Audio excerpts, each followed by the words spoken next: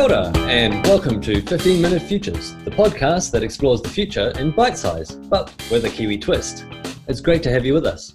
Now, it seems we used to only think God could create life and cure diseases, but increasingly bioengineering is giving humans that same ability. So today, we're going to dive, albeit shallowly, into the weird and wonderful world of bioengineering. Hey Rob, do you reckon Frankenstein was the original bioengineer? Hi Steve, hi everyone. Well, I guess you could see it that way. I mean, he did kind of make something living out of parts, but I'm not sure that's what all bioengineers are aiming to do, i.e. create monsters. I mean, when you think about it, we've been doing bioengineering for a really long time now. Most of us would have a friend or a relative that's benefited from a prosthetic that's been inserted surgically because of their need.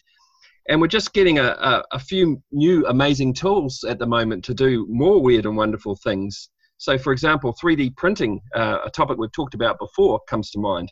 Yeah, that's actually a really good point. It is pretty amazing to think that it's now already 10 years since humans first created life in a lab. Well, I'm sure people created life in a lab before that, Steve. Christmas parties being what they are. If you're referring to Craig Venter's 2008 pioneering efforts around creating the world's first synthetic life form, well, that's a different conversation. Yes, I guess I was trying to think specifically about synthetic life, but when you look at that synthetic life, I only recently learned how this actually works. And it seems to be that what they can now do is essentially use a living cell or create a living cell, a bit like you would have a computer. You create the hardware where you can insert different DNA and basically boot it up like a computer and create a new species in the process. That's pretty mind-blowing. I mean, when you're starting to talk about biological computers, but I think it might be helpful to go with a fairly 101 explanation of what bioengineering actually is. Yeah, good point. So the best definition I've seen is that bioengineering is applying the principles of engineering to the fields of biology and healthcare. So what I take from it is this is something about a real mashup of a range of disciplines coming together to create something really different and can be applied to making human life better. So you're merging mechanical engineering, computer science, big data, material science, chemistry and biology.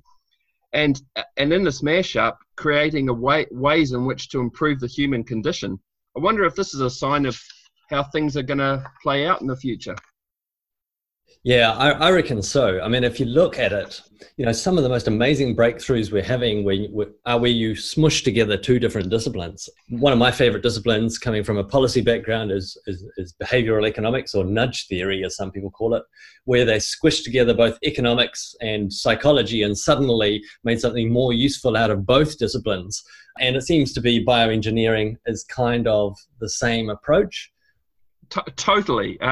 So I guess the thing is, how did bioengineering actually come about? What's its origin story?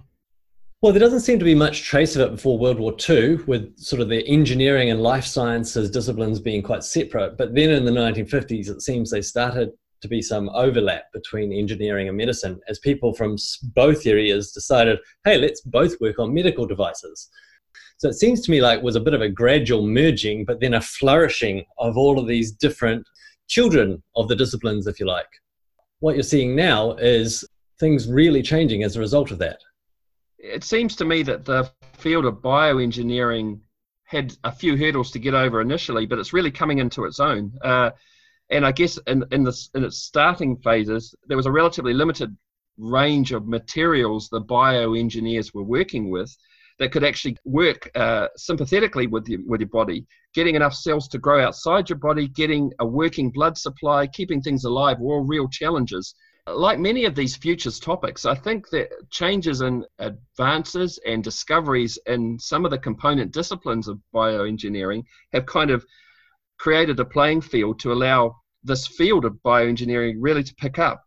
It's becoming really turbocharged now as bioengineers are working with a much broader range of materials that can actually be inserted into the human body or used to replace body parts that have worn out. Yeah, I mean, we could spend ages talking about, the incredible breakthroughs here, things like being able to create stem cells from normal cells and reprogramming mature cells that seem to have been breakthroughs. But probably more useful for the listener would be to talk a little bit about how do you actually turn this into something useful. So let's say you want to make a human body part. How does that work? Yeah, well, it could work a bit like this. So like 3D printing, you could start with some computer model or digital design and then structure it and layer up that design in the real world using a 3D printing process layer on layer. But instead of using plastics to print structures, imagine using cells or something that's the bioengineers call a biocompatible scaffold to actually create that new tissue or those new anatomic structures. Imagine putting it into an incubator to culture the cells that actually mimic and recreate the environment of a human body. So where we use 3D printers to build things, and here we have living human bodies, and these things can come together to create body parts that can be transplanted into humans. Yeah, that's amazing. I mean, one of the examples that I came across was basically covering a scaffold of a human heart in stem cells and waiting for a while, and then it eventually starts beating of its own accord. It's pretty incredible stuff. And obviously, when you're starting to think about 3D and 4D printing to create real working things, it is actually going to get quite practical quite quickly, isn't it? So is it worth me just listing off a few useful things that bioengineers are now trying to do? Absolutely. Okay, well, one of the other things that we're seeing at the moment is scientists in New Zealand actually are using a unique approach that creates tiny balls of tissue, each containing around 500,000 cells, which are then printed onto a scaffold to enable bigger and stronger samples of tissue to be grown. So others do it cell by cell or bit by bit and grow it. Kiwis are using these kind of almost teams or balls of tissue and gradually building up working, living organisms in the process. So one of the applications of this is things like reducing the need for surgery around immunoinflammatory challenges. What I mean is things like arthritis. And obviously this is huge because of the aging of the population all around the world. Another one that I came across, which is pretty amazing, is 3D printing eyes and ears. Just a few years ago when my grandmother died, she donated her organs to science. I remember feeling a little bit better because at least her death meant other people would be able to get her eyes and skin. I know it's a bit gross, but still quite important. Whereas in the future, we might not have as many people waiting for organs, waiting for these things. And in some countries, I know there are some really big waiting lists for transplants. Things like, I think the Eye Bank Association of America estimates that around 10 million people suffer from corneal blindness. And so if you can create corneas, and companies like Precise Bio in the US are now already doing this, suddenly you don't need transplant donors anymore. You can create your own cornea from your own cells, or at least someone can do it for you, and have it implanted into your eye. Pretty amazing things, isn't it? Yeah, and it's pretty complicated stuff. And think about where we might be heading in 30 to 40 years, where you get a disease like pulmonary fibrosis. Imagine a world where blood and cells are taken from you, cultured and grown, and then bioprinted into their functional lungs that could be used to treat your condition. In other words, you'll be your own lung transplant donor. And there'll be absolutely no chance of your own body rejecting the transplant because it's cultured from your own cells. In 50 years, you might be able to walk into a room and there's shelves full of donor parts of all different tissues and particularly coded to your body because of the advancements in tissue engineering. I mean, that's fantastic. It's diabolical. It's absolutely diabolical, Rob. I've seen the movie of this. We all start having body doubles that are grown for spare parts, don't we? They walk around thinking they're originals, and then it turns out it's us. And sorry, guys, we need to slice off a hand to give it to your body double. I hope that's not where we're going.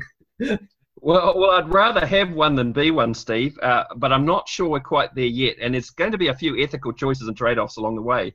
But I guess what we're starting to signal here is that the technology frontiers are moving quickly, and the potential use of this technology to extend and improve human life is considerable. Yeah, there's definitely some amazing work going on around human lungs, hearts, livers, and any other organ you can imagine. Some of the more interesting and amazing applications I've seen are things like learning the secrets of other organisms' abilities to regenerate and then applying them to human beings.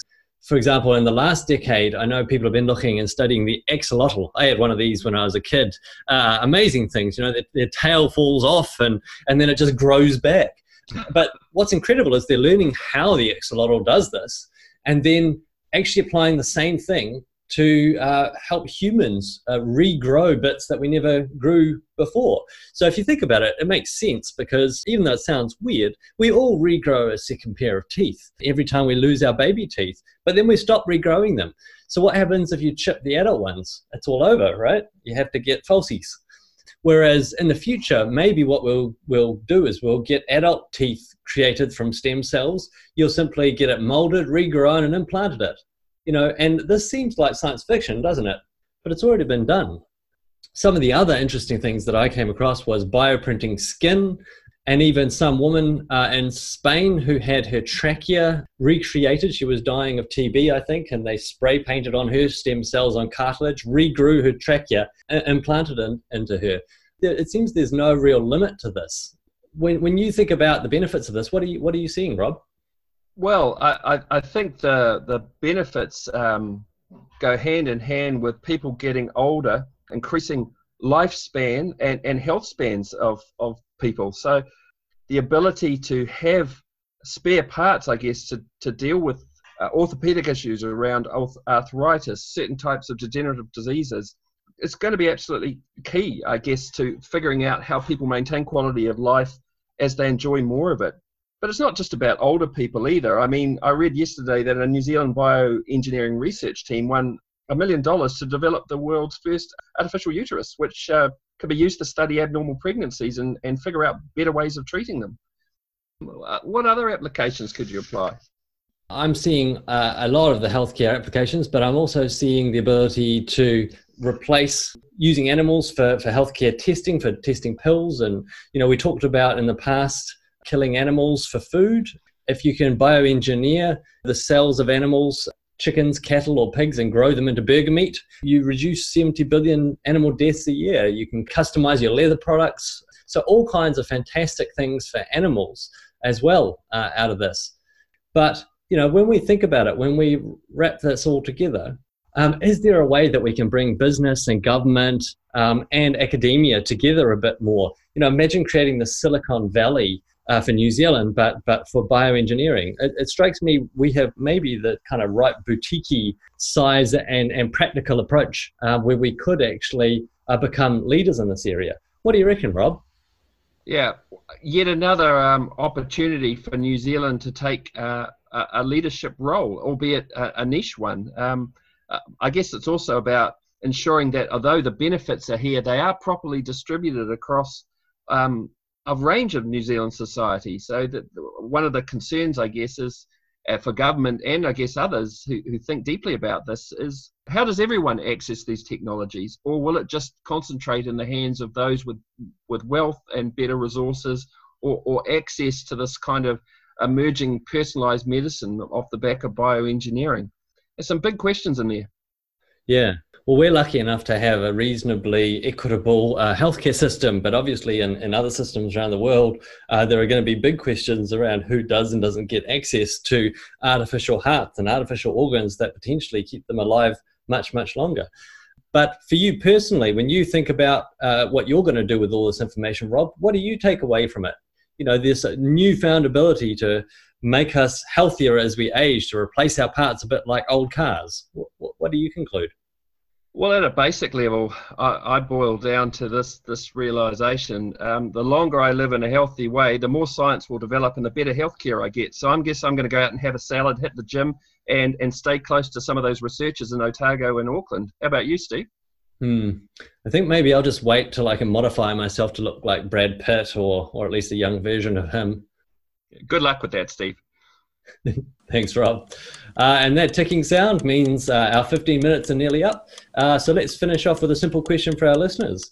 Are you more optimistic or pessimistic about the rapid developments in bioengineering? Go to our website, www.15minutefutures.org. Many thanks to our sponsors. Springload for digital products that catapult your business to the next level. And Anticipate, the company that helps you look ahead, plan ahead, and get ahead. Thanks for listening. Thanks, Rob. Cheers, Steve.